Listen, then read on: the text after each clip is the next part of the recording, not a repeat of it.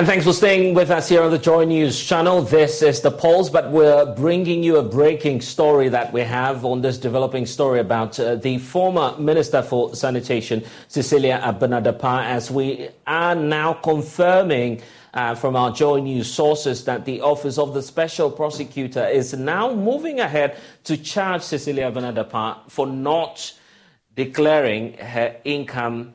And we're getting details on that for you as presidential correspondent Elton Brobe is on that beat. Joining us in studio now with the story that we're learning of. Elton is just coming in and coming fast because many of us initially were of the view that the OSP was simply going after her because of this scandal that we know of regarding how she's kept and stashed a lot of money at home. Now that is fast changing because the Office of the Special Prosecutor is now going ahead to do something more. Give us the details. Let's start off with this fresh charge that the Office of the Special Prosecutor. Right, so Blazer, this is just coming in from, we have court documents. In fact, I'm going to share with you two court documents, one from the Office of the Special Prosecutor and then another one from Madam Cecilia Dapaah, the former Water and Sanitation Minister. So these are related matters. Remember that we're all warming up to the court case tomorrow because Madam Cecilia Dapaah lawyers, they filed a process in court asking for abridgment of time. The OSP went to court asking that the court allow it to continue to hold on to the seized cash and then for a confirmation. And we are aware that the original date for the movement of that motion would have been on the 18th of October. Now, this week on Monday, we heard from lawyers for Madam Cecilia Dapaah that they filed some process in court, hoping to move it tomorrow for abridgment of time, meaning that they want to bring the case forward. Now, there are two new developments on this matter. First is an application that has been filed in court, the High Court, by the Office of the Special Prosecutor, and this is the Republic versus Madam Cecilia Dapaah, and the charge sheet is count 1, statement of offense, failing to comply with a lawful demand on an authorized officer of the Office of the Special Prosecutor in the performance of his functions, contrary to Section 69(1) of the Office of the Special Prosecutor Act 2017.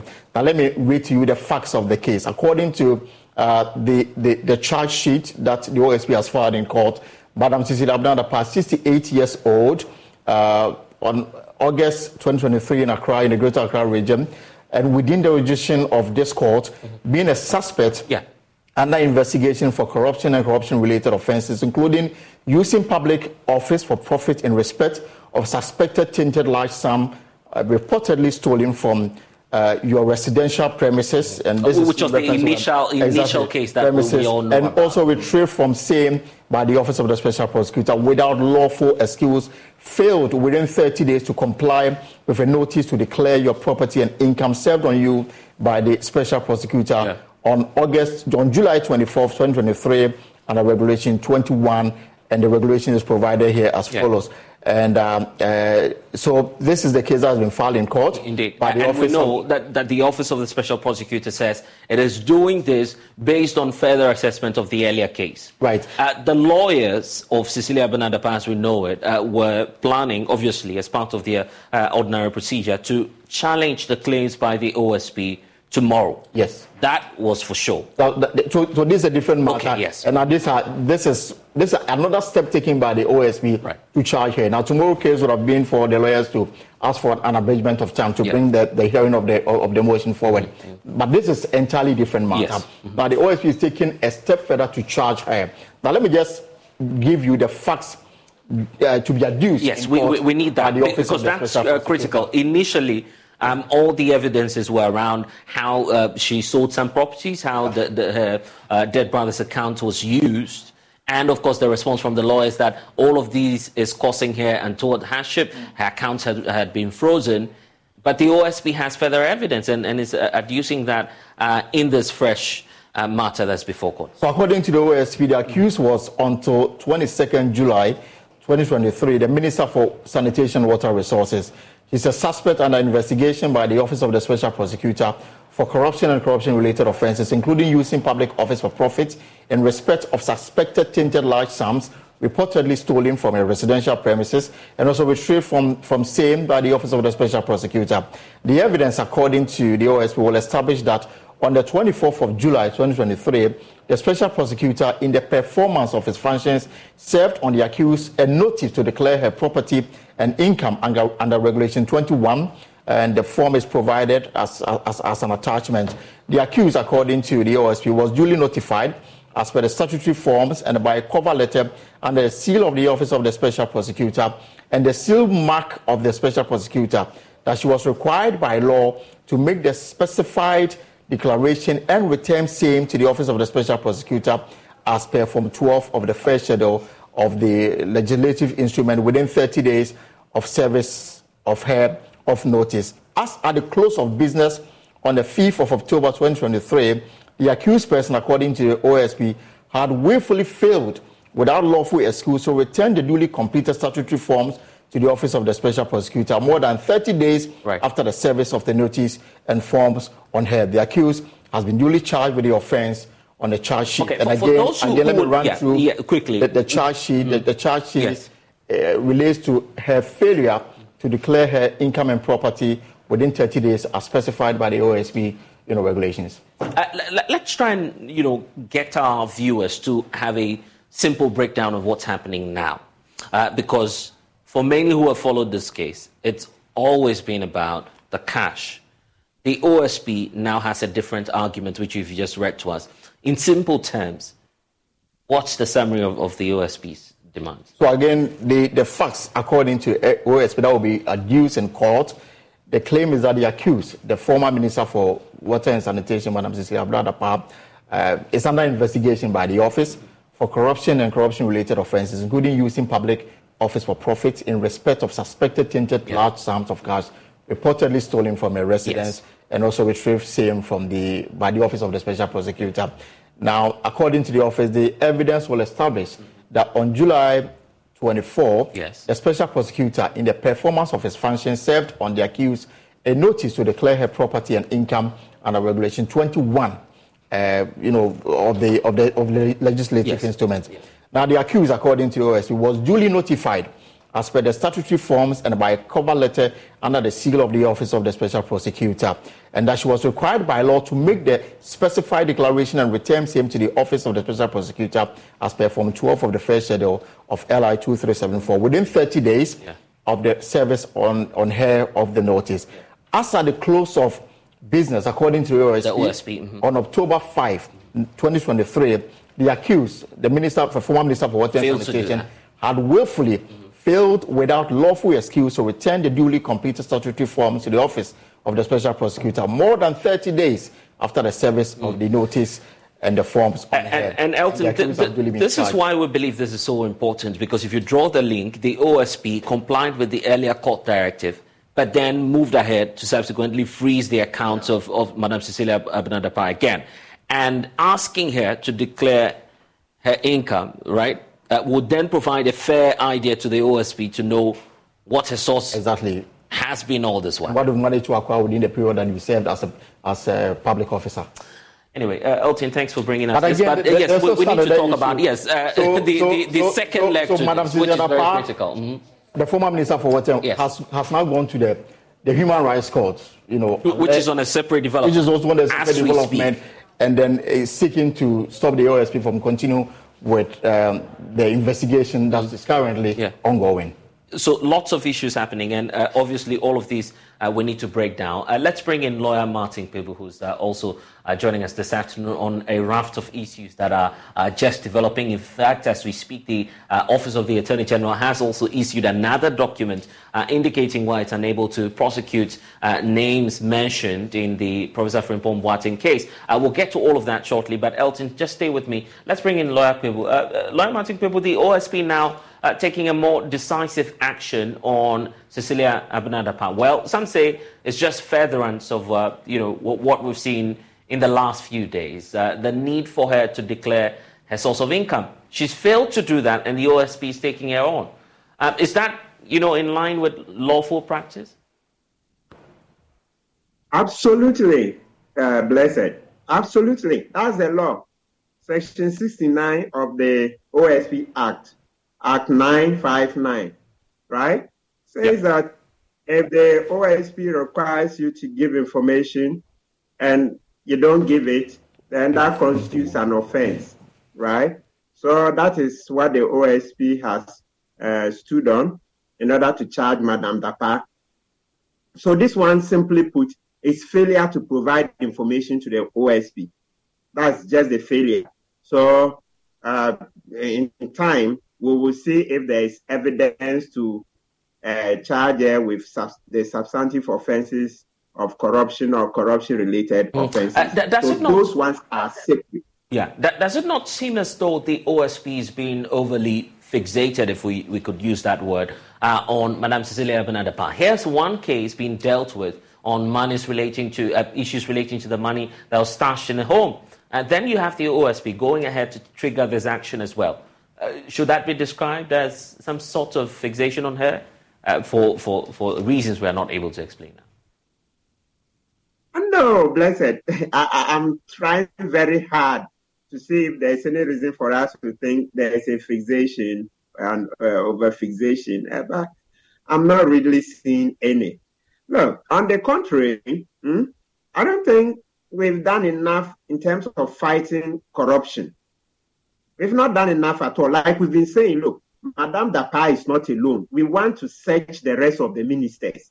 You think Madame Dapaah is alone? This money that we've seen in her home is just a tip of the iceberg. It's long been out there that, look, our ministers have lots of our Ghanaian taxpayers' money in their homes. It's long been there since last year. But I know professionals like us didn't want to, amplify those comments because you would be said that where is the evidence? Where is the evidence? Corruption is very difficult to fight. You won't find evidence lying around and about that you pick up and use against the, those involved. So sometimes it takes some proactive measures. So look, Madame Dapaah's case is just a tip of the iceberg. So every day that there's a new development in this case, it's also an opportunity for us to remind Mr. Kissi Agyabeng that he should search the rest of the ministers. He should search them. He will find more money. The same thing for the presidency. They are the people holding all the money. Why do you think we are suffering? It's because the money is in their pockets and in their homes. So I don't see the over-fixation or fixation simplicity. No, it's just the due process that Mr. Agyabeng is going into. And what do you call it? Let me pick the law. So I was expecting that Madame Dapaah's lawyers would advise her, because it's been stated here that offense is section 69. Let's read parts of it to, enrich the discussion. It says, offenses relating to search, seizure, and obstruction of authorized officer. So section 69(1). A person who fails to comply with a lawful demand of an authorized officer in the performance of functions under this act. Then B, fails to produce property declared to be seized under this act. Then C, conceals or attempt to conceal property liable to seizure under this act. Or D, furnishes information to an authorized officer which the person knows to be false, commits an offense and is liable on summary conviction to a fine of not less than 500 penalty units and not more than 1,000 penalty units, or to a term of imprisonment of not less than 2 years and not more than 4 years, or both. So these are offenses that have been created in order to make suspects and accused persons cooperate with OSP. And Madame Dapaah has not. This one is black and white. I see. Even as we speak, the lawyers of Madame Cecilia Abena Dapaah are also making another attempt to stop the exercise of the Office of the Special Prosecutor. That's also another developing issue attached to this decision by the OSP to charge Cecilia Abena Dapaah. Elton, break that down for us, then I can get the thoughts of lawyer Martin Pebu on that. So the latest we're also picking is that Madame Cecilia Abena Dapaah has also filed, through her lawyers, has filed, an application at the Human Rights Court, and he is seeking a declaration that the respondent, that's the Office of the Special Prosecutor, re-seizure of the money initially seized from the applicant's home on 24th of July and refreezing of applicants' bank accounts respectively on the 5th of September is unfair, unreasonable, capricious, arbitrary, and ultra-virus. The respondent statutory powers under Act 595 relative to the constitutional provisions of Article 23 and 296 of the Constitution. Now also seeking an order for the respondent to release the money re-seized on the 5th of September to the applicant and to unfreeze her bank account. Also an order prohibiting the respondent, that's the Office of Special Prosecutor, from continuing the investigation of the applicant for corruption or corruption-related offences. Any such further or other orders as the Honourable High Court may deem it fit. Now, the applicant prays the court for the relief deposed, and these are the matters that I have just enumerated. So basically, the lawyers are asking that, first of all, the decision that the OSP took to refreeze, this account, because initially it was frozen, they went to court, the order was given, and now they are asking that order be enforced because the OSP carried out another freezing exercise again on these accounts. And then they want the monies also released to her. Yes, of course. I mean, the claim is that the OSP is relying on information arising from an unlawful arrest and search, and also on grounds already found by the High Court to be unsatisfactory, that the OSP has exercised its powers of seizure without a warrant, as the circumstances prevailing before the court ruling on the 31st of July 2023 remains the same, and respondent has failed to adduce any proof of intention on the part of the applicant to conceal, destroy, or dissipate the alleged tainted property. That the re-seizure, like I said earlier, the court should make binding orders which commence the re-seizure of and then the refreezing in flagrant breach of enabling act and the High Court ruling also in July.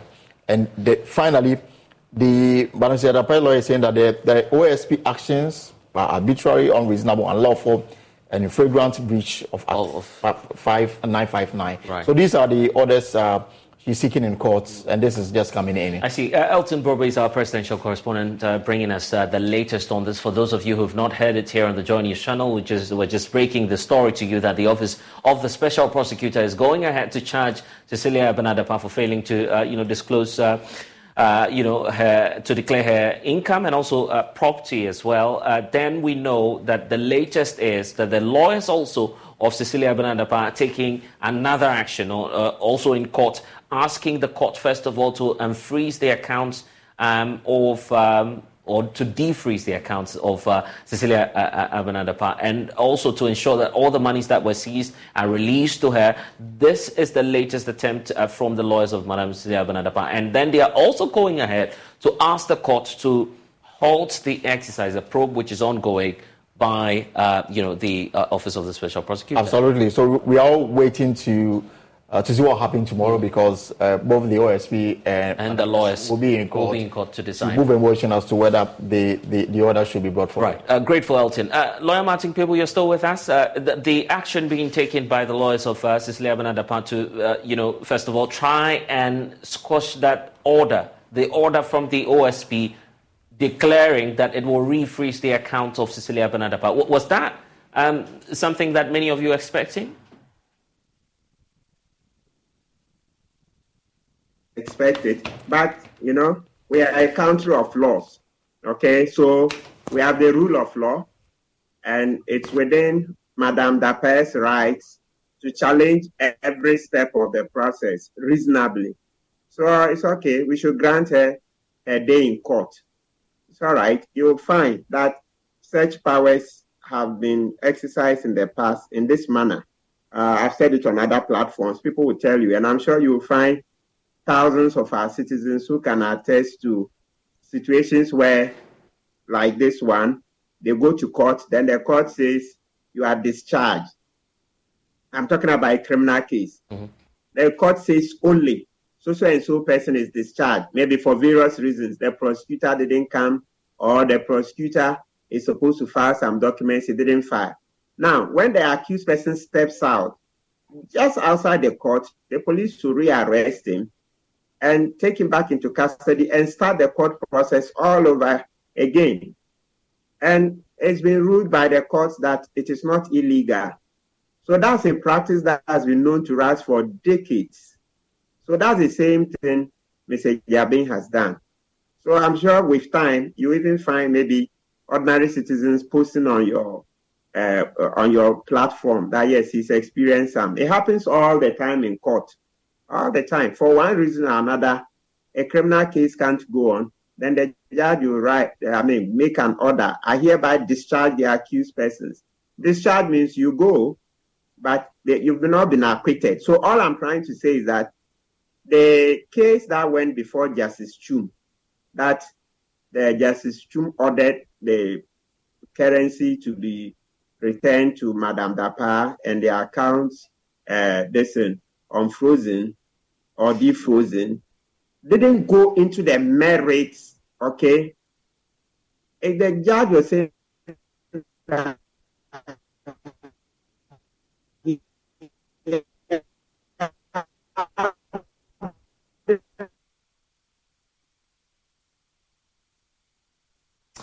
we seem to be having some challenges with the connection there. Lawyer Martin Peeble, if you're still with us, we lost you briefly on that point. Are you able to take that for us again?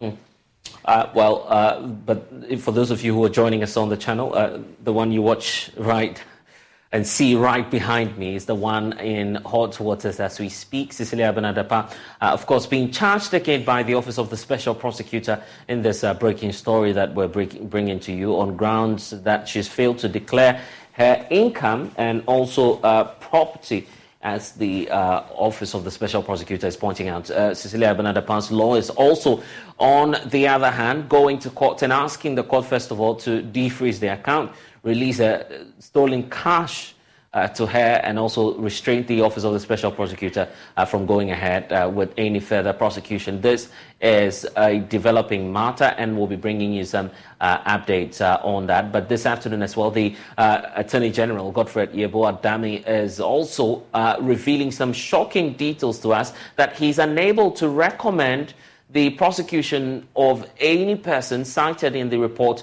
on the alleged involvement of some government officials on the illegal mining activities, authored by Professor Frimpong Boateng, the former chairperson of the Inter-Ministerial Committee on Illegal Mining. Now, Professor Frimpong Boateng in recent times has been on a warpath with close relations to the president, including Gabi Asare-Otridako and other government officials, for claiming in an official report that they were the ones actively involved in illegal mining activities.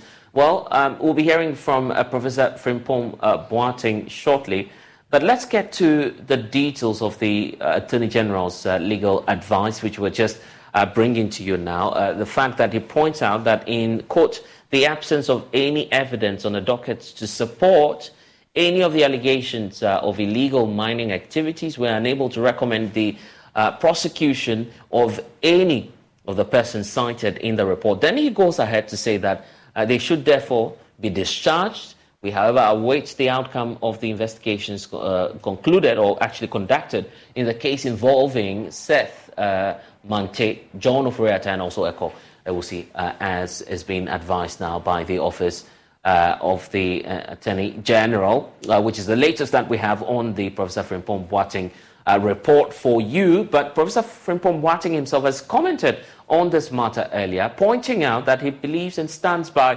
whatever claims he makes in that report. Listen. I have to be honest, because, you know,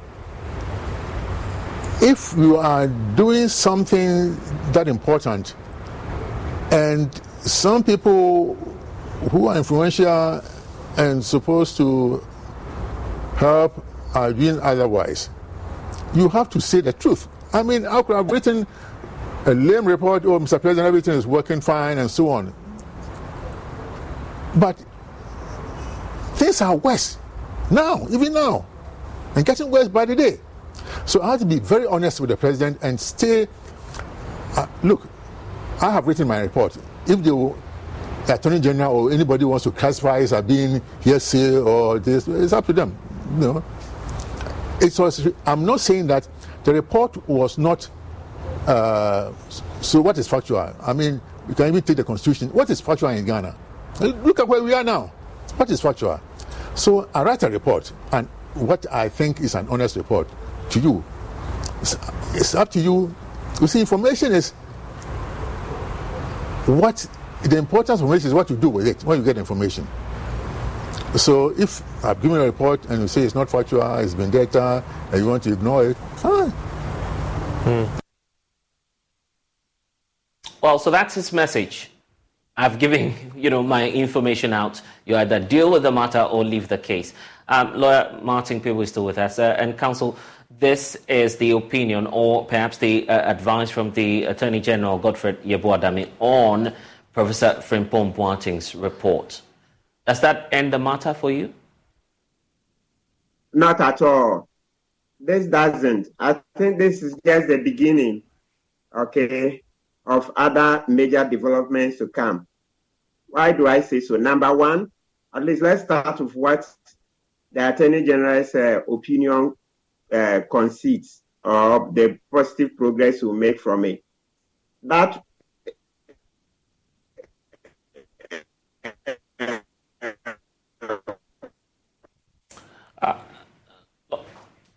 Lawyer Martin Peeble, if you can hear me, one more time, we lost you on that point there. You were just about pointing out why you believe that should not be the end of the case. But one more time, for those of you who missed it, the Attorney General, putting out his concerns and also what he deems to be that legal advice to the Ghana Police Service, as we're bringing to you right now, that in the absence of any evidence on the docket, which got to do with some 7 or 8 individuals that were mentioned in that report by Professor Frimpong Boateng, what will happen is that all of the allegations do not have any evidence and that he's unable to recommend the prosecution of any of the persons cited in the report.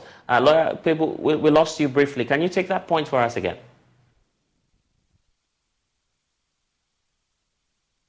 There's one case that will go forward against 3 people. That's a case against Seth Mante, John Ofori-Atta, that's the National Security Coordinator in the Central Region, and Eko Ewuzi, former Vice Chairperson of the NPP in the Central Region. So the report says the criminal case against them the investigation should continue, right? That is a case involving the excavators, in which Seth Mante says that he used to collect money between 50,000 and 55,000 per excavator, so that those who pay that money as bribes will have their excavators released. That money was paid to John Ofori-Atta, who is believed, that's the National Security Coordinator in the Central Region, who is believed to also always pay it over to Eko Ewuzi. So that side, that case, investigations will continue. And so for me, I'm happy about that. Good. Now, apart from that one, now let's come to the contentious part. Efo Kofi, I hope you don't mind me calling Efo Kofi, right? Now, what I'm interested in is this. The distraction to the forest. I can't agree with the Attorney General that there's no evidence. Oh, the forest was destroyed. Kobro Forest and the other one. So the distraction that CJ Alaska is said to have done, did it happen or not? I don't see the opinion talking about that. What I expect in respect of the distraction to the forest was that they would say they've gone to the field there, they've checked the forest out, and so they find a distraction. And if you find a distraction, the next thing is to find out who was there at certain periods that Frimpong Boateng mentioned. If we find that it was CJ Alaska that went there and didn't have the permits, you take on CJ Alaska, and that's Donald Esua and his people. So I don't find the opinion satisfactory in respect of the destruction of the forest, those ones. That one, we need more work on it. Yeah, but he points out in the report that all the individuals involved in this case have been questioned, except for the professor himself. Excellent. So, Efo Kofi, what you do is that you question the individuals. They say no, they didn't commit any offense. But you go to the forest. Go to the forest. The report doesn't mention that they went to the forest. Look, I reported a case against Wontumi, but not me alone, me, engineer Dr. Kenneth Ashigbe, Kwame Sapon Esiedu, and then there's Senanu, right? Adam Senanu. The police went to the forest. They've seen the distraction. We are still pressing the CID to press charges against the, Chairman Wuntumi, right? Yes, but in this particular report, you don't hear them saying they went to the forest. They've taken pictures. If they went there, they should bring the pictures, display the pictures, just like you are doing now, Efo Kofi. Display the pictures. And if we find that some vegetation is now growing, we'll get experts who can tell us that this vegetation is just maybe 2 or 3 months old, or even 1 year. And so it shows that compared to the surrounding areas, this place was devegetated maybe 2-3 years or whatever years ago. So this is forensic. This is forensic. We can't sit on that evidence. We need AG to send the investigators to the forest. I didn't find any statement that the investigators went there and took pictures and they did any forensic analysis. So short of that, the AG's report, the AG's opinion is not up to scratch when it comes to that specific area of any investigations being done on the forest. What sort of evidence are you expecting that, for instance, if the Attorney General indeed had decided to prosecute this case, he would rely on? Because the professor is not speaking, he wouldn't provide, further evidence to some of the claims he makes in the report. Oh, the evidence is what I'm saying, that one, they should go to the forest, take pictures, and if they find that even the forest is now is being reclaimed, I say those parts have been reclaimed, you bring experts, they can analyze and tell you that maybe as recent as 2 years ago, this place was mined. Yes, but how do we connect? How do we connect that to the individuals? How do we connect that to the individuals? Because he's spoken about some individuals. He's mentioned their names as well. Perfect. Now, the Frimpong Boateng report said Gabi Otridako called him to say that, he's acting for CNJ Alaska and that they had permits, blah, blah, blah. So that's a connection. So Gabi himself confirmed to Frimpong Boateng that his clients were in the forest legally. So please, we need the pictures and everything, investigations on that forest. When we get that, even though Frimpong Boateng is no longer speaking, under the law and even in the report, he confirms that he uttered it. So that evidence can be taken. Frimpong Boateng will be subpoenaed, or if he says subpoenaed, even if he doesn't want to go voluntarily. And the way we've shown him so much public support, I don't think he would lightly say he will not come to court to testify. He should just come and testify about what is written so far in the report. So let's know the difference. In the AG's opinion, Frimpong Boateng says he's saying no more, but he stands by what he has already uttered. Yes, so he should go to court and answer give evidence in respect of the report up to what he voluntarily wants to give. That will be worth something. Then the court will build on that. But I'm telling you, Efo Kofi, the key evidence is that Gabi doesn't run away from the fact that he called Frimpong Boateng and justified the presence of CNJ Alaska in the forest. And here is the case from Frimpong Boateng is saying they didn't have permits. Good. Did you see in the report any question of whether there were permits, CNJ Alaska going to the forest, and whether they had permits? None. So I'm telling you that this report is incomplete. Totally incomplete. Some say but some say that there's a legal significance to the document that the Attorney General is putting out now. The fact that all other, Attorney Generals might have to work with this document, rely on the opinion in it, and also government for now will be some way, somehow, tilted towards the opinion of the Attorney General, since that's the legal advisor to government. And so nothing more may come out from these investigations. No. I disagree. Legal opinions are revised all the time. You write an opinion based on certain facts that you have. If subsequently it turns out that your facts were inadequate and so your opinion is incomplete, you go and revise it. Just like you see the OSP is going back to court. The first time they went, They didn't carry enough material. The court said, no. The court threw them out. You see, they've gone this time with more materials. So in court, we have a rule that anytime you find new material, you can come back to the court. That's in the trial court, not on appeal. If you go to appeal, that one is a very stringent test. But I'm talking about the trial courts. If you find new material, there's a low threshold where you go back to the judge and show the new material, then the judge can grant what you are looking for. In the same manner, you write an opinion. The opinion is incomplete because it didn't have certain facts. You just, when you get the new facts, you revise it. So, Efo Kofi, do you agree with me that reading the report, you didn't see any evidence that they said they went to the forest, inspected the forest, and didn't find any mining? Do you agree? That's a fact. That's a matter of fact. Yes. So that is the point. That is the point. That is where we must stress. They must go back. Then number two, you don't find that they said they checked with Minerals Commission and they found out that there were the requisite permits or not. Two facts, very serious. So please, but how about counsel? How about the fact that the professor himself who's made these claims is not willing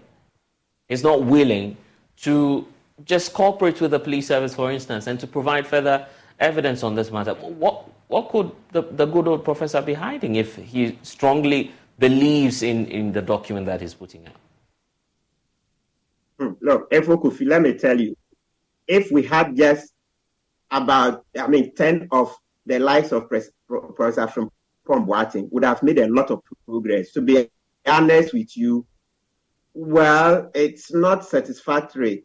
It's sad that he's not willing to move forward. But to be honest with you, I'm grateful for what he's done so far. I'm extremely grateful. If we would have public officers coming this far, or public officers who are sitting on rot, who are covering up for government appointees, political appointees, if only they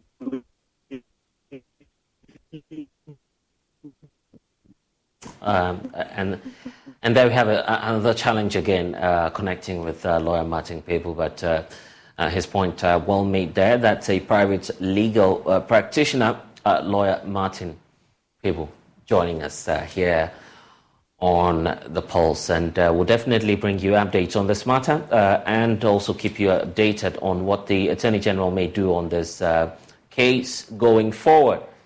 Let's focus now on the financial sector, because aggrieved customers of Gold Coast Fund Management are mounting pressure on the Ministry of Finance to begin the disbursement of their locked-up investments following the collapse of the Black Shield Fund Management in 2017. The group has picketed the Ministry of Finance today, accusing the Minister, Ken Ofori-Atta, of failing to authorize the disbursement of some monies for customers who have their investments impacted as a result of the financial sector cleanup. Charles Jami is the convener for the group.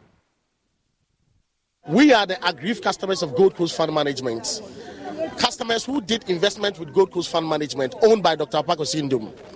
The company collapsed as a result of the government policy financial cleanup exercise. After the collapse of the company, the government made us submit our claims of investments through the various banks of Consolidated Bank across the nation. After that, the Securities and Exchange Commission came out with a budget of 8 billion Ghana cedis to pay 47 fund management companies whose customers fell to the financial cleanup exercise. After this budget was made, the Finance Ministry and the government allocated these monies in the mid-year 2020 and 2020 main budget. And in fact, they top it up to 8.6 billion. It means that in excess of 600 million. After this 600 million was budgeted for and approved by the Parliament, the first tranche was done in 2020 mid-year budget. That was 3.1 billion. The government used it for something that is called partial bailout, which saw investments who gave each investment 50,000 Ghana cedis. Now, the remaining 5.5 billion was approved in 2021 main budget. When that approval was done, there has not been disbursement, but all documents available from the finance ministry and the government in the Parliament House and the public domain indicates that the government has spent 26 billion in paying out customers who fell victims to the financial cleanup. And when you try to digest the component of these 26 billion that the government claims it has spent, our approved 8.6 billion that's supposed to pay fund management customers in full has been calculated as part of the 26 billion that has been spent. Meanwhile, this money did not reach us. That is why we are here today to demand our immediate payment from the finance ministry, since they claim that those monies have been spent. They have to give us the money right here, because they have created bank accounts for all these customers standing here across the various branches of the commercial banks, and therefore we expect them to advance money to the commercial banks for them to credit our accounts within these 48 hours that we are going to tarry here. Then we live here, because we don't expect the government and the finance ministry to be so insensitive as to the point as we have exposed them for their greediness of spending our monies without reaching us. Look at the ages of these people standing right here. They are above 60, 70, 80.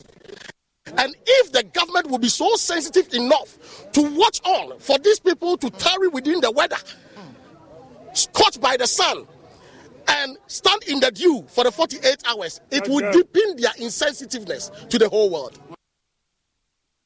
Aggrieved customers also shared their frustration and hardship they are going through as a result of this locked-up investment.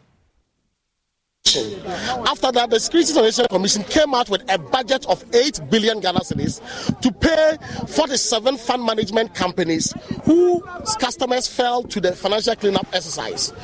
After this budget was made, the finance ministry and the government allocated these monies in the mid-year 2020 and 2020 main budget. And in fact, they top it up to 8.6 billion. It means that in excess of 600 million.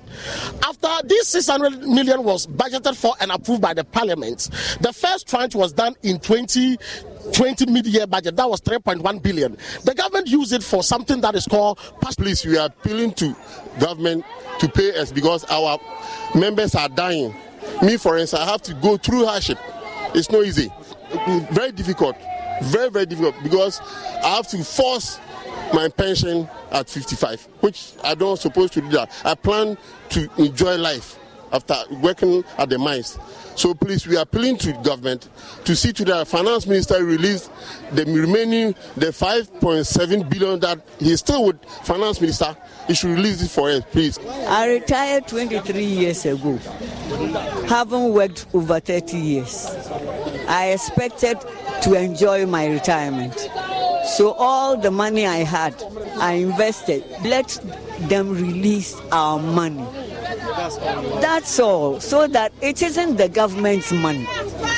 It is my money that I have worked and earned. So at least for them, the government to see that some of us, those who were civil servants, how much were we being paid? So all that we had to invest to be able to earn something. The interest, at least we could enjoy. Interest, though, main principal. We have to go outside, beg. Sometimes maybe our friends, we call them that we don't have money, give us something little, even school fees, but we can't even pay. Now one exercise book is 10 cedi, first is 2 cedi. Why? One notebook is 50 cedi. Why? Just a notebook for a child who is in class 5. Why? Why? Even the school fees, but it should release the money. It should release the money. Also concerns there by the aggrieved customers of defunct Gold Coast Fund Management. We understand that a meeting subsequently was held amongst leadership and reps from the Finance Ministry. What's the update on that? Joining us now is Charles Nyame, convener of the group. He's joining us after that engagement. Charles, the hope is that after this engagement, at least the Finance Ministry will now be giving you some sense and hope as to when you'll get your funds released. Did you get that after the meeting today? In fact, there hasn't been any meeting between the customer leadership and the Finance Ministry. When we went there, we were engaged by a man who describes himself to be one of the directors at the Finance Ministry, requesting to have a meeting with us. Initially, we declined with the reason that we believe he has no capacity to take any informed decision to resolve our situation. Is it that you don't respect him? This is someone working on behalf of the finance ministry. We have reason to that. Because we have been at the Finance Ministry back in the year 2020 with a protest where we handed over a petition received by a deputy finance minister with assurances to work on our requests. We never heard anything after that scene. So we believe that even at the level of deputy finance minister receiving our petition with assurances that could not do anything about it, how much more a director whom we do not know his designation. You don't know if the finance minister is the one sending him. Wait. Yes. So, upon second thought, we realized that if we refuse to meet them, they may come into the media to try and do propaganda that, we wanted to engage them, the ministry wanted to engage them, but they were not forthcoming. So, we decided to meet with them. They ushered us into a reception where business was ongoing there. When they ushered us into that reception, we sat there for over 40 minutes. But within that period, we had people coming in and out that reception who were over 100, and sometimes they may be in tens. And so we were wondering that, is this the place that we are going to hold the meeting? We asked them, we asked one person, yes. But we sat there for over 40 minutes. No one attended to us. Not even the director? No one attended to us. Meanwhile, the meeting was called at their instance. We didn't call for the meeting. Right. So before you call us for a meeting, we came there with genuine concern. You should be ready to engage us. So we realized that the one calling the meeting has no capacity to address any issue. That is why the person is roaming up and down without being able to tell us anything. Right. So after the 45 minutes, we decided to walk out. So we walked out of the place. And nothing went on. We were called in, but no one attended to us for the past 40 minutes that we spent at that.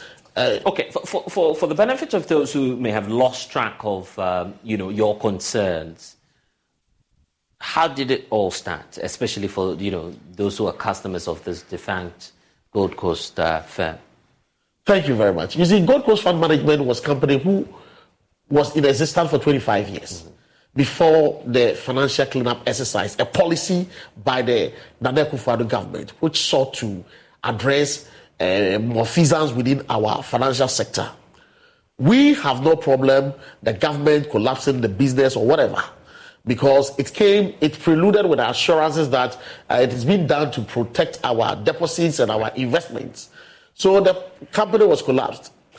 Customers were asked by the government to submit our claims of investment to various consolidated banks across the nation. We did that. After the validation, the Securities and Exchange Commission, which is the regulator, came out with a budget of 8 billion that could pay all 47 fund management customers, 47 fund management companies' customers who fell to the financial cleanup exercise, which Gold Coast Fund Management is one of them. But Gold Coast Fund Management, when you look at the total number of these 47 fund management customers, companies' customers, Gold Coast stands about 90% of the total number, and investment portfolio to withstand over 90% of the investment portfolio. Really? Yes. So you're more than any other group that we've heard. If you put all of them together, they stand. What's the number looking like? The Gold Coast Fund Management, initially after the validation and everything, our number was put in the range of 140,000. 140,000 customers over. And as I speak to you, there are Gold Coast Fund Management customers who couldn't get the opportunity to be validated. So there are extra number which could not go through the validation. If we add that to that, it will be more than that, 140,000. So when the budget, budget was made, that is 8 billion by the Securities and Exchange Commission, that dedicated to tackling some that can pay all of us. Yes. The government and the Finance Ministry made allocation of this budget into the mid-year 2020 budget and 2021 main budget in two tranches. Right. In mid-year 2020 budget, they budgeted for 3.1 billion, and the Parliament approved it. When the Parliament approved it, that was in July 2020.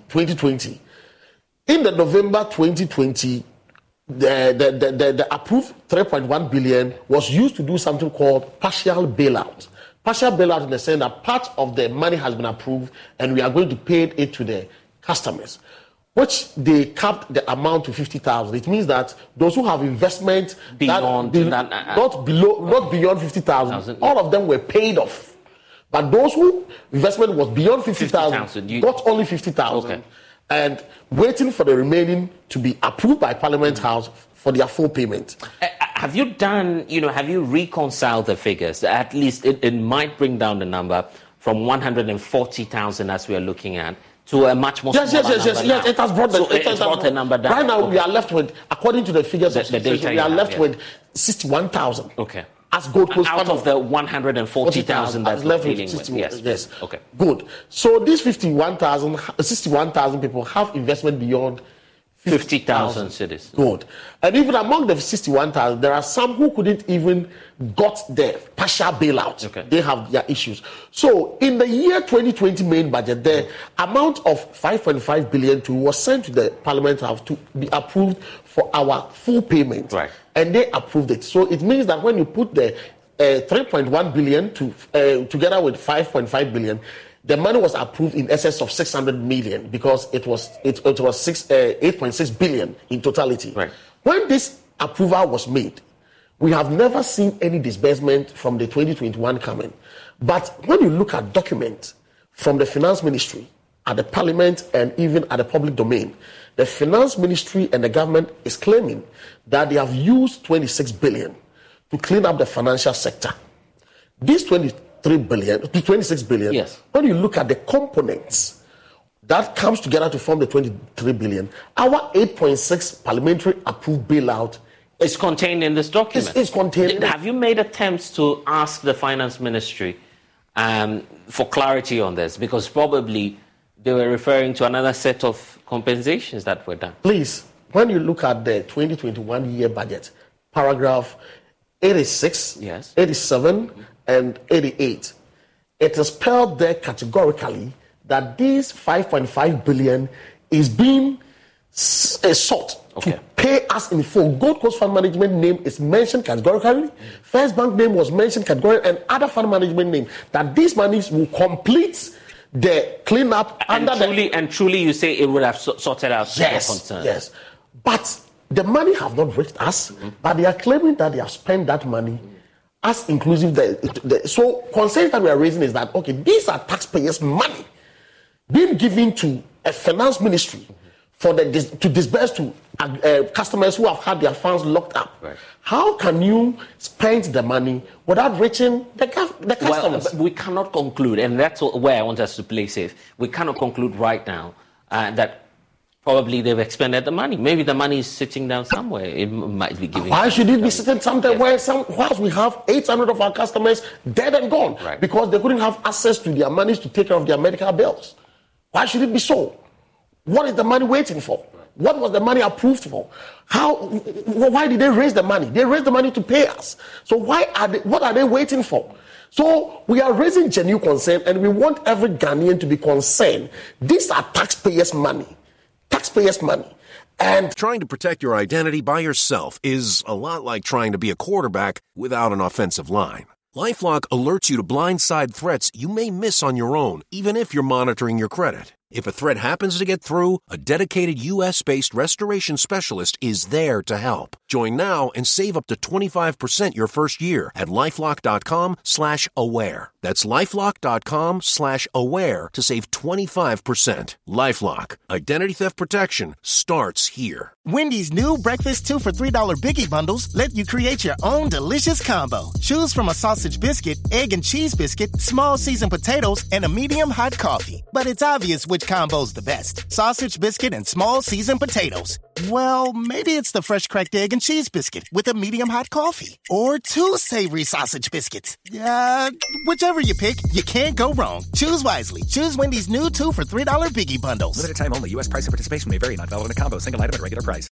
A finance ministry cannot expend it without accounting for it. I'm, in fact, touched by the story of the old lady we saw in the picture. That it does suggest that many of your members are reeling under, Yes, the you see, effect of this. Yes. How bad is the situation? Very bad. Very bad. You see, our group is in such a way that over 80% of our members are above 80 years, or so let me say 70 years. Right. They are old people, okay, who did this investment after their knowing retirement, that they may get something else. So that they were dependent on the monthly proceeds that came out of this comes out of this investment. For 5 years now, most of them, they were funding their medical bills and whatever with this. Since it is not coming, most of them cannot pay for their medical bills and they have to die. We have businessmen and women who have their company collapse. We have a businessman who have in the tune of $10 million in this. $10 million. I'm telling you. $10 million. I'm telling you. Not Ghana cedis. No, dollars. And we have people who have an amount of, let me say, $1 million, even 1 million Ghana cedis, 2 million. They are all businessmen and now they are crippled. So how can you run economy by crippling your businessmen and women? Interesting. Well, what's the next line of action? At least today you are the finance ministry. You say that there was no favorable outcome. Are you going back there? What's next for your group? Oh, this protest is 48 hours continuous. We are sleeping there for the next 48 hours. With that old ladies that you... The old so your people are still there? They are there. And from here, I'm going back there. We are going to sleep there. And you see, they are so insensitive to the point that they don't care. They don't care. They don't care. And if we have a nation who could sit down and make sure that and mismanage an amount of, let me say, over 60 billion to go waste, and will not be concerned about a situation that you could use an amount of, let's say, 5 billion to sort out over 100,000 people. And I'm sorry for the kind of leadership that we have in this country. Are you hoping to meet the finance minister on this? He's the one that we are looking for. So he's the only one you want to meet now? Yes, because the document that is out there, he has signed to it that he has spent that amount. And in the components includes our remaining balance. And we want him to explain to us how he spent the money and how he's going to manage to pay us. But the concern too is that, well, sleeping there might not be healthy for the people who are there. How about making use of other avenues you have in the law? There's the right to information law. There are other channels of going to court. Have you tried some of these avenues just to seek answers? If it is not in Ghana, why should a bill that has been approved by the Parliament House, money is being raised, why should we go through this legal process? It has been 5 years now. We don't have even money to go through to consult the service of a legal practitioner. We don't have that money. These people, they are going through a lot of unhealthy situations in their homes. Some of them even funding 1 square meal a day is difficult for them. So it's better they come out there to show their frustration to the government and the whole world for them to release the money than to stay in their homes and die. If there's an appeal, probably to the authorities who are watching us now, what would that collective message be to the authorities that be? Okay, thank you. I hope some of them or most of them are watching us by now. For the sake of humanity, I'm pleading with them that for the sake of humanity and the lives of these old men and women who need to enjoy a little bit in their pension life, they should release the money. They should release the money. Because it is not good to treat your fellow human beings. You see, they should tell me how many of them will be happy if their monthly salary, will be locked up for only 5 months. How would they survive? They should tell us. How would they survive? Confiscating people money for over 5 years. This is a deadly situation. People are dying. And for humanity's sake, they should just do something about it. Well, Charles, we can only hope for better days. We wait to see if there'll be a response from the Finance Ministry on this. But, of course, we'll keep monitoring your activities at the Finance Ministry and see if there'll be some answers. Thank you for spending some time with us. Charles Nyame is the convener for the aggrieved customers of defunct Gold Coast Fund Management. You're watching The Pulse. When we return, we'll bring you some more stories. Please stay.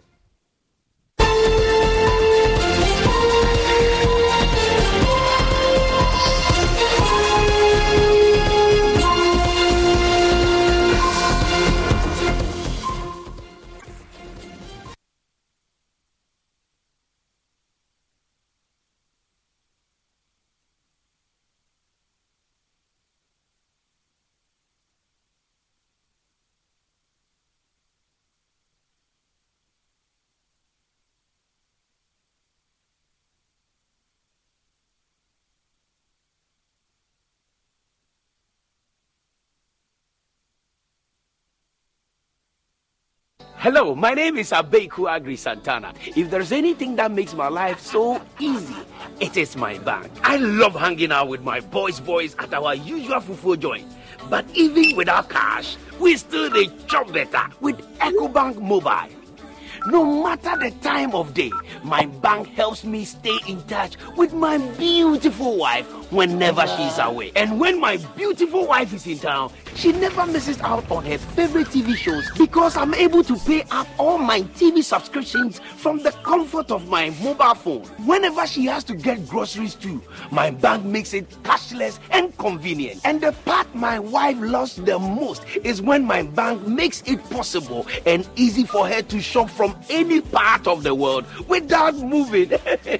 Welcome to the smart world of EcoBank. Download EcoBank Mobile from Google Play Store or the App Store and discover the smart way to bank. EcoBank, the Pan-African Bank.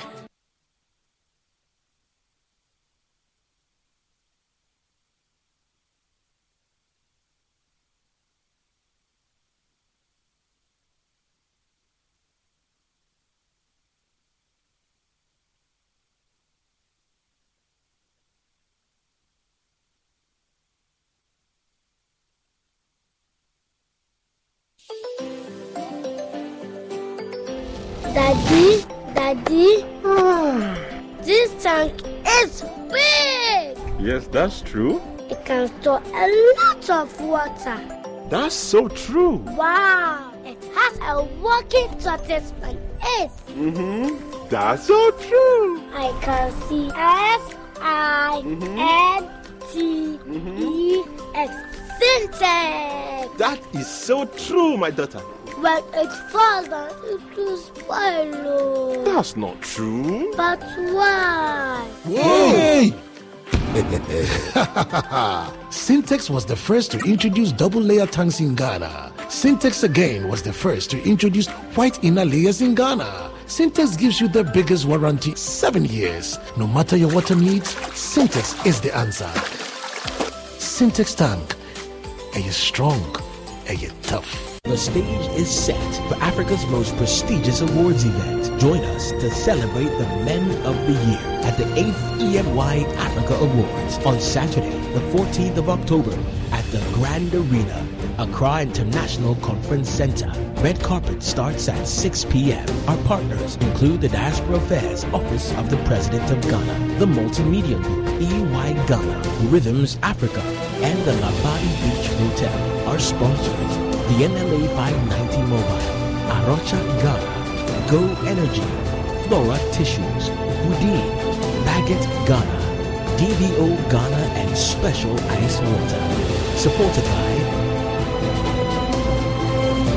media partners Joy FM, Joy Prime TV, and Adum TV. For more information, call 020-201-8870. The 8th EMY Africa Awards, inspiring greatness.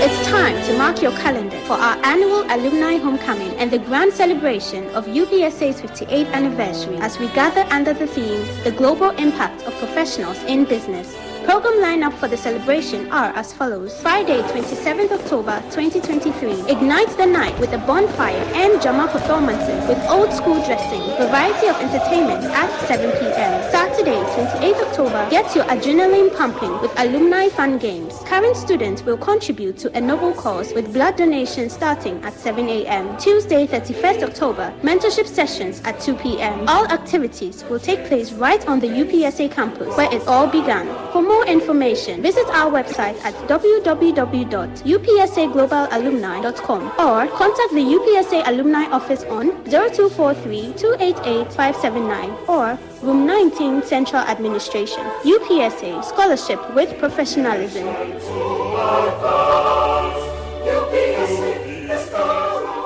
The Inspector General of Police, Dr. George Akufo-Dampare, who've described him as being biased. Lawyers for the IGP are resisting any attempt by Parliament's ad hoc committee probing the alleged plot to remove the IGP to invite any external witnesses. The committee continues the in-camera hearing case today, and all witnesses are expected to tender their evidence, including witnesses who are going to testify. But lawyers for the IGP are of the opinion that their testimonies have no relevance to the investigations, while insisting that the committee has completed its work per the terms of reference given by the Speaker of Parliament. Well, my colleague Samuel Mbura was there earlier and brings us the inside story. The investigation into the alleged plot to remove the IGP has revealed intriguing revelations from the witnesses who have testified during the public hearings. Chief Daniel Bugri Nabu, the central figure behind the tape, has shared his motivations and the story behind the recording. Senior police officers, COP Alex Mensah retired, and Superintendent George Asare have also given their testimonies and requested an in-camera hearing to provide further details of their allegations. Even National Security Minister Albert Kandapaa was invited and shared findings but declined to submit documents as evidence, citing national security concerns. It's an interim report, but he will not share it with us because if you care to know, it's a national security document. It's not declassified, and in terms of law and the constitution, there's no way we share it with that. The committee took a substantial break to review and analyze the evidence presented to it. It resumes today for a comprehensive in-camera hearing.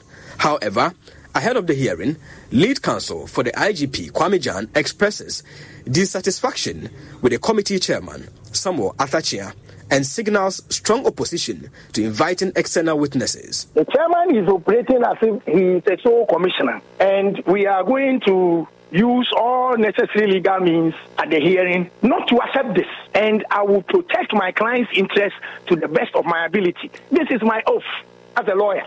And we would resist any attempt by the chairman or the committee to bring any extraneous person to come and testify. On the other hand, lawyers for Superintendent George Asare challenged the IGP's legal team to resist the invitation of external witnesses if they have nothing to hide. To say that you are going to resist, it presupposes that maybe you have some skeletons hiding in your cupboard and you think these witnesses are going to expose you. Meanwhile, the lawyers representing the IGP accusers have written to the Parliamentary Ad Hoc Committee requesting protection for their witnesses during testimony. Tensions seem to be escalating as the IGP's legal team has vowed to approach the hearing more assertively. But we are not going to go ahead with kids' gloves in the subsequent proceedings. We will not. Are you ready for a showdown? I won't say showdown. This one will be a show up. Showdown has been abused and battered. Expectations are higher for the in-camera hearing scheduled for 5 consecutive days and expected to conclude on 10th October, and it is anticipated to bring closure to the ongoing investigations. Samuel Mbura, Joy News.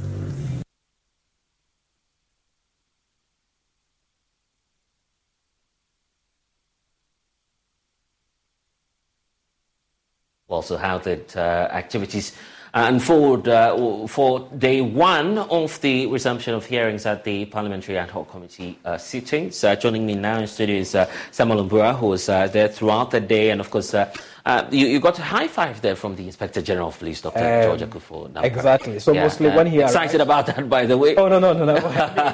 Mostly when he arrives, he gets some level of morale from his people, and that's what he was doing. They line up. They salute him, they exchange pleasantries before he moves in. So from day one that he appeared before the committee, that's what his used to doing. Former members. So it's not actually a new thing that happened or that has happened today. Okay. It's something that he does with his men whenever he arrives. Just maybe one day, you never know. He might be on the pulse. I'll give him a hand. Exactly, surely he will. Okay, let's talk about day one now. Lawyers of the IGP taking issue with the chairperson of the committee, Samuel Atachia, and they believe that, well, you've completed your work. The Speaker of Parliament asked you to simply check the veracity of the audio. Exactly. That involves Bugri Nabu, Alex Mensah, COP retired, and Superintendent George Asare. But the committee wants to go beyond that. Yeah, so those are the claims of the lawyers of the IGP. They are of the firm conviction that your terms of reference is for you to establish the veracity, like you said. You have been able to do that. You've been able to unveil the faces behind the leaked tape. So why don't you go ahead and write your report to Parliament, what you have uncovered so far. So they think that extending it to other witnesses is more than less putting the entire Ghana Police Service to trial. Yes. So why don't you limit it there and then get the evidence that they have presented, scrutinize it, and based on that, that will inform your decision going forward in presenting your report and recommendations. And that is why they think that the comments, one of the sittings, I think the last sittings before this in-camera hearing, the chairman of the committee said that it has come to their realization. He used the word that what was presented to the committee was doctored. Yeah. It was based on that ground that lawyer Kwame Jan said those comments are prejudicial because they have not all had the benefit to listen to a new tape. So how can you conclude that the tape currently before the committee is a doctored one? In spite of that, the IGP still appeared before the committee today. Exactly. So all witnesses appeared. The principal witnesses appeared before the committee. We had Bugri Nabo, whom we know is... he was there today? Yeah, Bugri Nabo was there. We had Superintendent George Asari, one of the police officers. COP Alex Mensah was... Interestingly, I didn't know where he passed because I was trekking around the two entrances to the floor that this probe is going on, but I never saw him.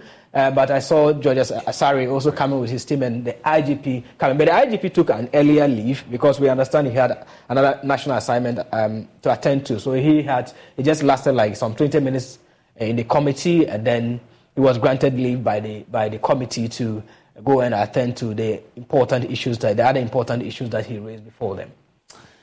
So, for now, we know that day one we're done with the activities, but the lawyers of the IGP are still not happy about some of the happenings. What are they been telling? Exactly, Blessed.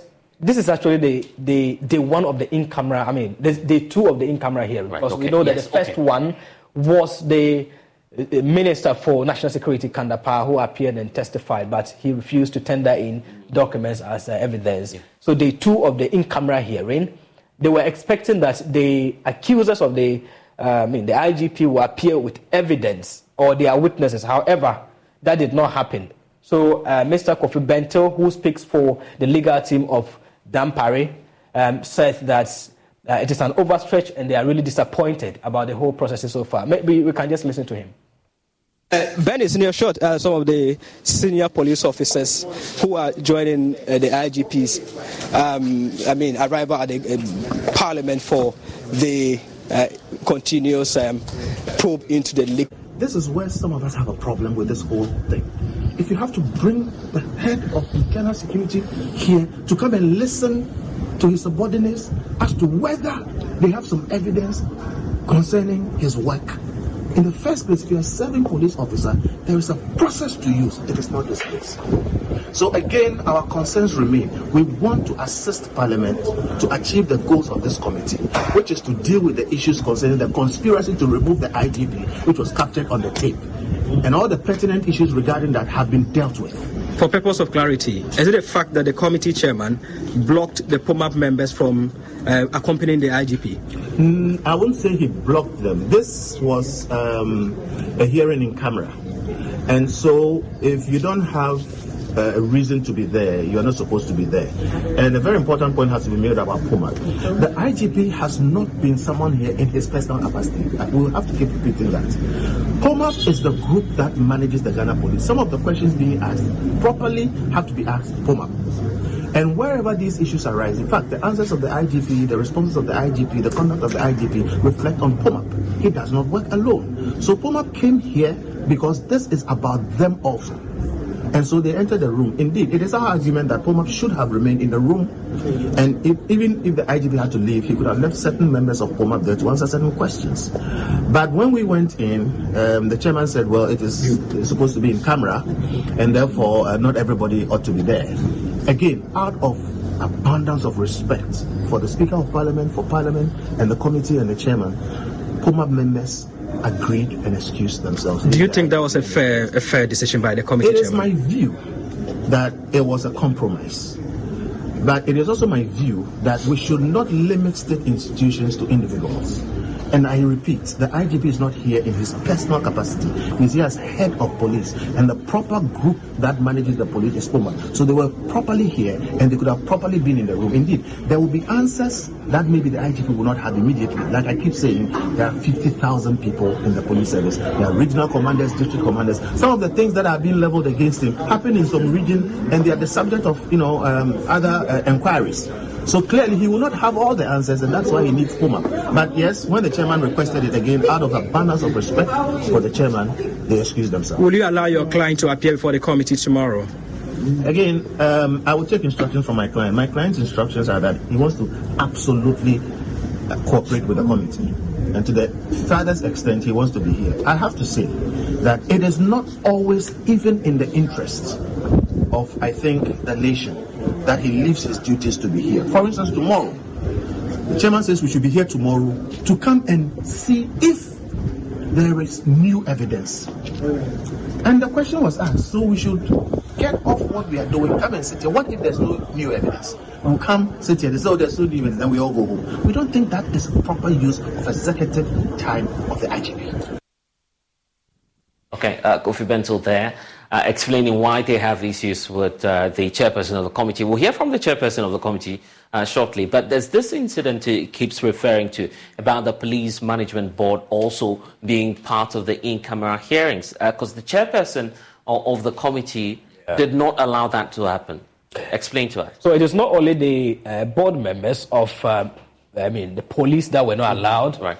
Now, today's meeting was with witnesses involved. So you, the witness, and your lawyers appearing together for the committee. So it is an in-camera one. So the chairman was of the view that since the POMAP, the accusations are not against POMAP members, not against the Ghana Police Service specifically, but Dr. Akufo Dampare, he alone is supposed to appear before the committee. A reason he asked that they wait for him outside, they will deal with him, and then come back. But the lawyer there wasn't happy. He felt that it was a compromise. He felt it wasn't fair. And why do they keep, going back to that same point, having issues with the chairperson of the committee? Well, we don't know the established reason yet, but they think that the chairman, as I said earlier, has a hidden agenda against their client, but we don't know exactly what this hidden agenda is. This is supposed to be the Honorable Samuel Atacha. Exactly. So he has also been responding to that. He described it as baseless, and he says it is not someone who is outside the committee that will teach them their work. We can listen to him addressing the press after the sitting today. We send them away, and they use this as a ground to base the argument that you have been. No, the committee felt that because we said we are doing the matters in camera, you understand, it will not be fair for non-witnesses to be present. That was the thinking of the committee. What is the meaning of the in camera? We would have brought you there because you are also not going to testify. You are just, members of the, press. So what is it? Discrimination here. The members of the press are not being admitted into a small chamber here. Why should we admit senior police officers who are not going to speak to come in there? So these are some of the, excuse me to say, incongruous, and some absurd positions people can, say and get away with it. Yeah. Chairman, let's talk about witnesses. One, Vice President Asare to be the committee will make a determination as to whether the intended witnesses and what they want to say bear relevance to our remit. If not, and then we are on a wild goose chase, but that's not our remit. If we are not careful to, some people who want to settle personal scores with the RGP will use this platform to do so. And we are wiser than that. We are not going to, be so elastic in our orientation that the whole of our time we spent on, if you like, non-essentials. The perception out there finally from me is that your committee is digressing. You are digressing from the details in terms of reference. Well, I think the one who is the greatest thinker of the world will say so. And he is very, very intelligent to say that all of us are wayward, and he's the most intelligent person to show us how we should work. I know where it's coming from. It's an absurdity, and that person should refrain from dictating to this committee. Yes, no matter how exalted he thinks, Yes, I've never seen anybody who is in the football match trying to determine the rules of the game. Yeah, Samuel Thatcher is not taking any more of that. Exactly. He's not happy. Yeah. So that's the explanation he gave. That's with the POMAP, and then they... Okay, so it does suggest that something else will happen tomorrow. Exactly. So tomorrow the probe continues. As you heard, the lawyer for the IGP, Kofi Bento, the committee chairman has asked that they should come tomorrow, all of them, to respond to any possible evidence that will be brought by the witnesses. So we are not certain as to what will happen tomorrow, but all witnesses are supposed to appear before the committee. My colleague Samuel Mbura getting us the latest on this parliamentary ad hoc committee seatings. Will definitely update you and give you the latest tomorrow. We cross you over now to Liberia because the West African country is having their very first elections after the UN withdrew its stabilization force in the country owing to a prolonged or a protracted conflict in the country. Will Liberia pass the test after today's elections? Let's get more on how the exercise has fared so far with polling almost closing. Nana Aljima is with the foreign desk here at Joy News and is joining us live from Monrovia. Nana, what can you report? And first of all, what's your assessment of, election day?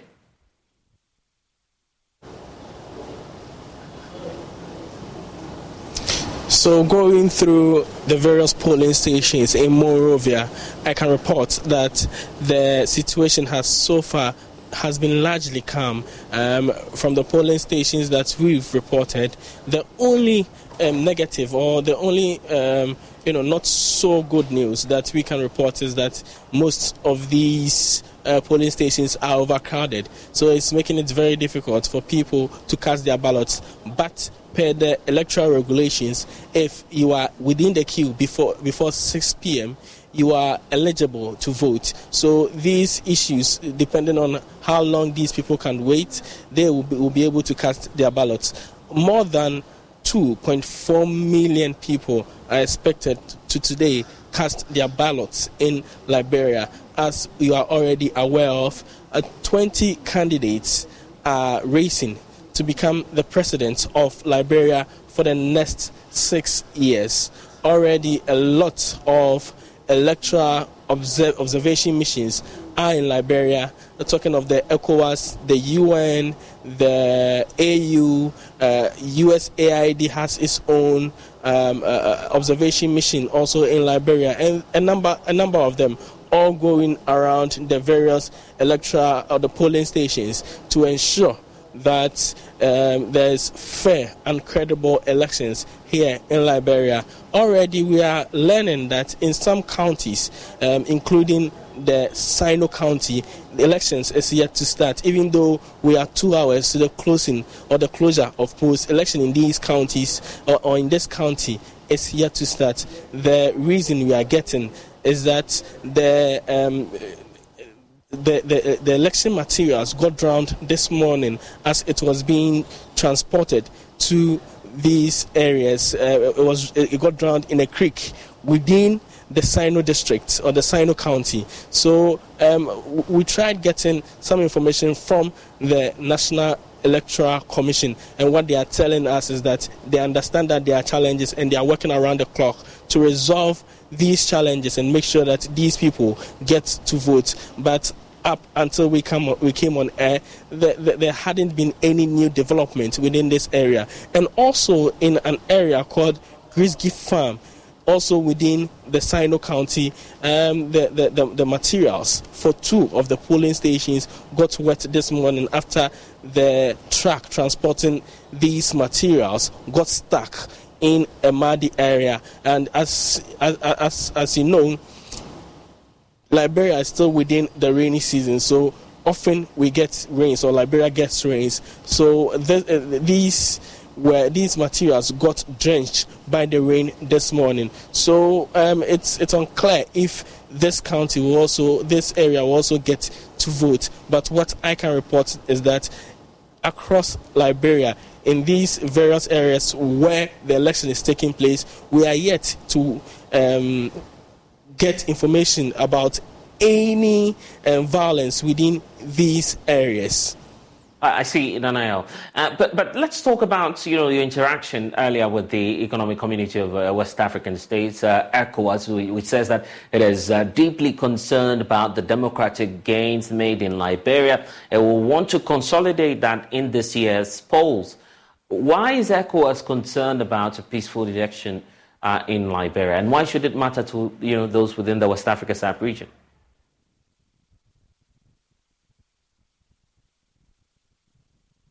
We are all aware of what is happening in the West African states. That is the overthrow of democratically elected governments. So for this reason, ECOWAS believe that it's about time that they use this election as a test case to prove that democracy is the only way out of the situation that we have here in Africa, especially West Africa, to be precise. So they want Liberia to also send a strong signal to other West African countries that democracy is the option. Now, this is the fourth time that Liberia is having election after the civil war, and the people of Liberia gradually are getting to understand democracy and are getting to show or participate actively in democracy. So they would want this message to also sink in the people of Liberia. That is why they are devoting a lot of logistics and also human resource to ensure that this polls remains credible and also it's violent free. So ECOWAS remains on the grounds. This morning, ECOWAS have been to some of the polling stations and also some situation rooms within Monrovia that's set up by other observation missions. For instance, we have the Fly Group, which is made up of young people in Liberia. They have their own situation room. This morning, ECOWAS was there.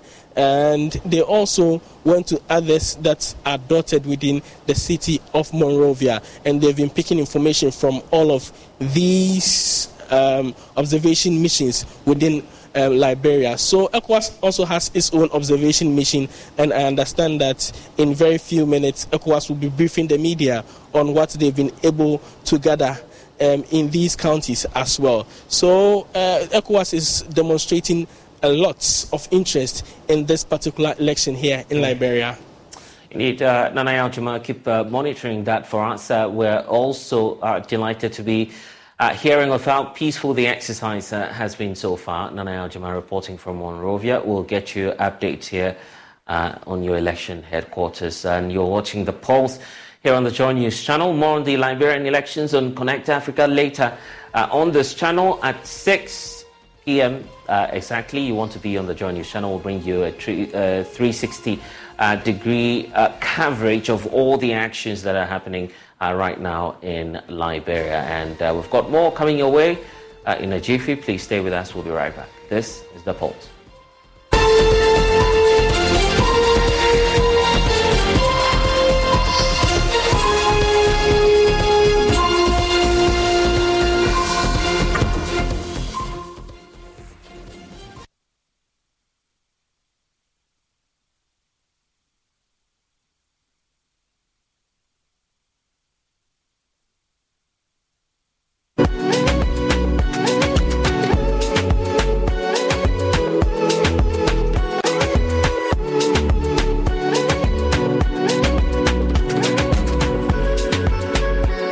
Joyce Jabano has been looking forward to this day for many years, a day she would have her own beauty parlor.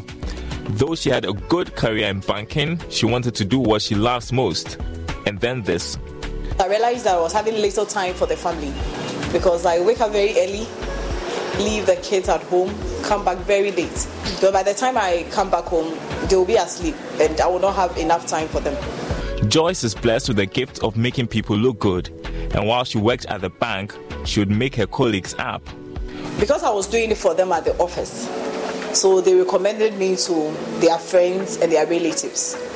And I realized that most people come back again. When Joyce took the decision to start Red Apple Looks, she wanted to be different. She was determined to change Ghana's beauty industry norms. Red Apple Looks on the Joy Business Van this Wednesday on TV, radio, online and on ground, powered by Joy Business and supported by EcoBank, the Pan-African Bank, and MTN. What are we doing today?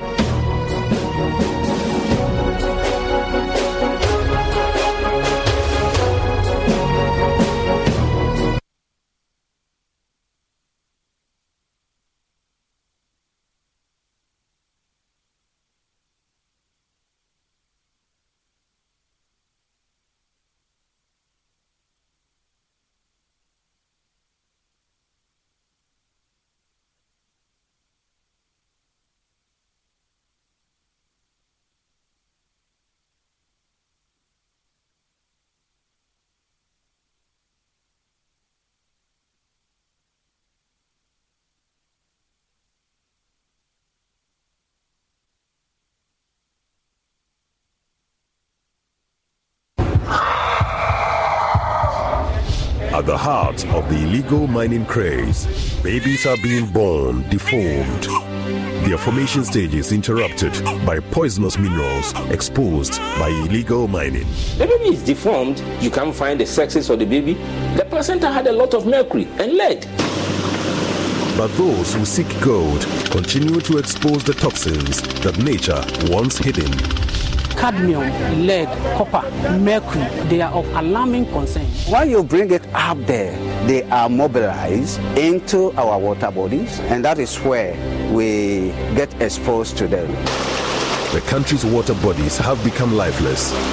Across Ghana, they flow like a plague, polluting the sea with the venom of illegal mining. You need about 10 to 15 micrograms per deciliter in your blood, and you are in trouble. In this documentary, Erastus Osoredonko and his team investigate how silently Ghanaians may be poisoned for gold. Poisoned for gold.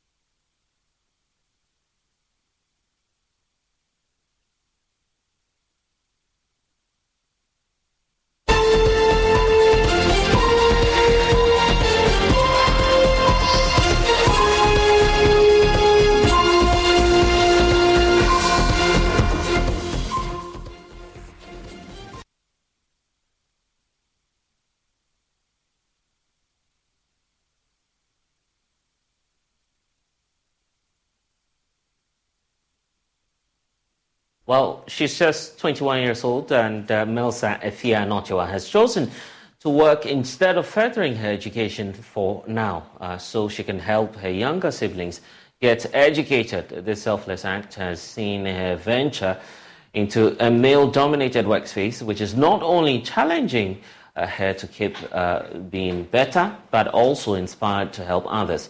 She shares her story of hope with Joy News. She's had to put on hold pursuing her education. The aspiring journalist Melsa Efia Anochwa is now hungry to make money because she has siblings to take care of. I wanted to become a journalist. A journalist? Yes, please. And so do you still have that ambition, or you've just parked it somewhere? I still have it, but I parked it because there was no financial support. I lost my dad when I completed SHS. There was no financial support, so I had to stop work and support my mom to take care of my other siblings. And me being the eldest, I think it is a duty for me to help and support the family whenever and however I can. Right after completing senior high school, she ventured into finding jobs, and she's done quite a lot. I want to work hard, get money, because I don't want to be dependent on anybody or become a burden or a liability for anybody. So I want to work hard, make ends meet for myself, and also get something to support the family. Her hard work in customer service earned her a spot from one good company to another. this time go-go wash. I didn't know much about the car detailing and how everything about the car is. But when I got into the company and I saw how everything is, I really like the job, and I'm not considering. Do you hear that? That's the sound of holiday joy at the Home Depot, where you can find everything you need to get ready for the holiday season, like all new festive outdoor decor.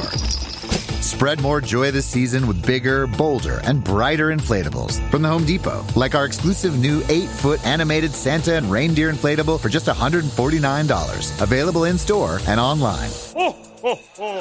Get holiday ready right now at the Home Depot. How doers get more done. I'm going to school now. I want to learn more and become perfect before I go to school. Even if I won't go back to the company, I can do something on my own. Melsa, trained by her employer to fill a new role of an administrative executive and how to effectively wash vehicles, is now a trainer of other employees. When it comes to work, we do our work. After work, then we talk. But when it comes to work, it's seriousness. Because we give the customers time, sometimes 45 minutes. So I don't want a situation whereby maybe an hour or an hour and 30 minutes, then the customer will come and we are still on the work. Melsa shares her daily routine. All I know is that the car wash, you go there, they wash your car, but I didn't know they do this vacuum and everything. But when I joined and I saw how everything is like, we do the vacuum with steam engine and everything, and I've learned everything, and so far I like the job. Considering the notion that car washing is associated to males, Melsa said she's actually surprised to be receiving only commendations. When I started, it got to a time when I go to some of the customers and we are doing the car wash for them. They will be like, why are you the only girl with guys, and why are you doing this kind of work? I don't feel bad, I don't feel embarrassed, but I am happy because it's like you are exceptional, and you are the only girl working with guys. So I even encourage some of the girls to come and do it, but whenever they come and they just leave. I don't know. They feel it is a very hard-working, a very difficult job. What an inspiring story there of a 21-year-old girl. But there's a bigger conference happening here in Accra, which is being organized by the Power to Girls Foundation. As the Power of Girls conference being organized there in Accra, and it's part of a broader push to encourage the likes of the 21-year-old Elsa that we saw in that report, and others who are aspiring to do more. Joining us in studio now is Abba Datsun, who's with the Power to Girls Foundation. Thank you so much for spending some time with us. Thank you so much for having me. Pleasure to know that you're pushing young girls and encouraging them to do more. But let's talk about the event which is happening here in Accra. What's the Power of a girl conference? Yes. Why the conference, and what are you seeking to achieve? Thank you so much for having me. So this is going to be our second annual Power of a Girl conference. Like you said, I'm from Power to Girls Foundation. We run programming for young girls. We do programming on mentorship, mental health and wellness, entrepreneurship, leadership and STEM basis. And essentially the conference is to celebrate girls. Tomorrow is International Day of a Girl Child. And so we organize this annually on the day of International Day of a Girl Child to celebrate girls, to show them, to give them access to resources. What we do is we bring women from diverse backgrounds. So like we have a panel tomorrow, it's the women in STEM, where we have Shikanik who's coming. We have Dr. Sophia, we have Mass DJ. So we're really just showing young girls that, look, you can do whatever you set your mind to. You're able to do anything you want. Nothing is limiting you. And over here at Power to Girls, we like to believe that we're able to do anything. So that's essentially what the conference is about. It's happening tomorrow at the Osu Presbyterian Hall from 8 a.m. to 3 p.m. As well as, I don't know, did I answer all of your questions? Who's expected to be there? Okay, who's expected to be there? Everybody. So we have girls coming from junior high school and senior high school. We're expecting 1,200 girls to empower them. We have Aisha Ado, who's the founder, who's going to do a power talk. Now Shoko is coming in to talk to the girls as well. We also have different workshops that the girls are able to go through. So workshops from like self-defense all the way to coding, all the way to introduction to tech, all the way to like dance with purpose, doing a workshop on dancing. It's like a packed day. So there's a whole lot. Yes, a whole lot. What message are you leaving with young girls as we wrap up? first of all, make it tomorrow. We can't wait to have you guys. And secondly, like I said, you can do anything you put your mind to. Do not ever think that anything is limiting you. Even if you're in the tiniest town, in the tiniest place in Accra, you can still become anything you want. Yeah. And indeed, the girls need to go out and shine. Yes, thank you. And we're giving them the power. Indeed. Aba Datson joining us from the Power to Girls Foundation, and you need to be there tomorrow. That's all we have for you in this package of The Pulse. I'm Blessed Suga. Next is Let's Talk Showbiz. You can log on to myjoraline.com. We have updates there for you. Thanks for watching. Bye-bye.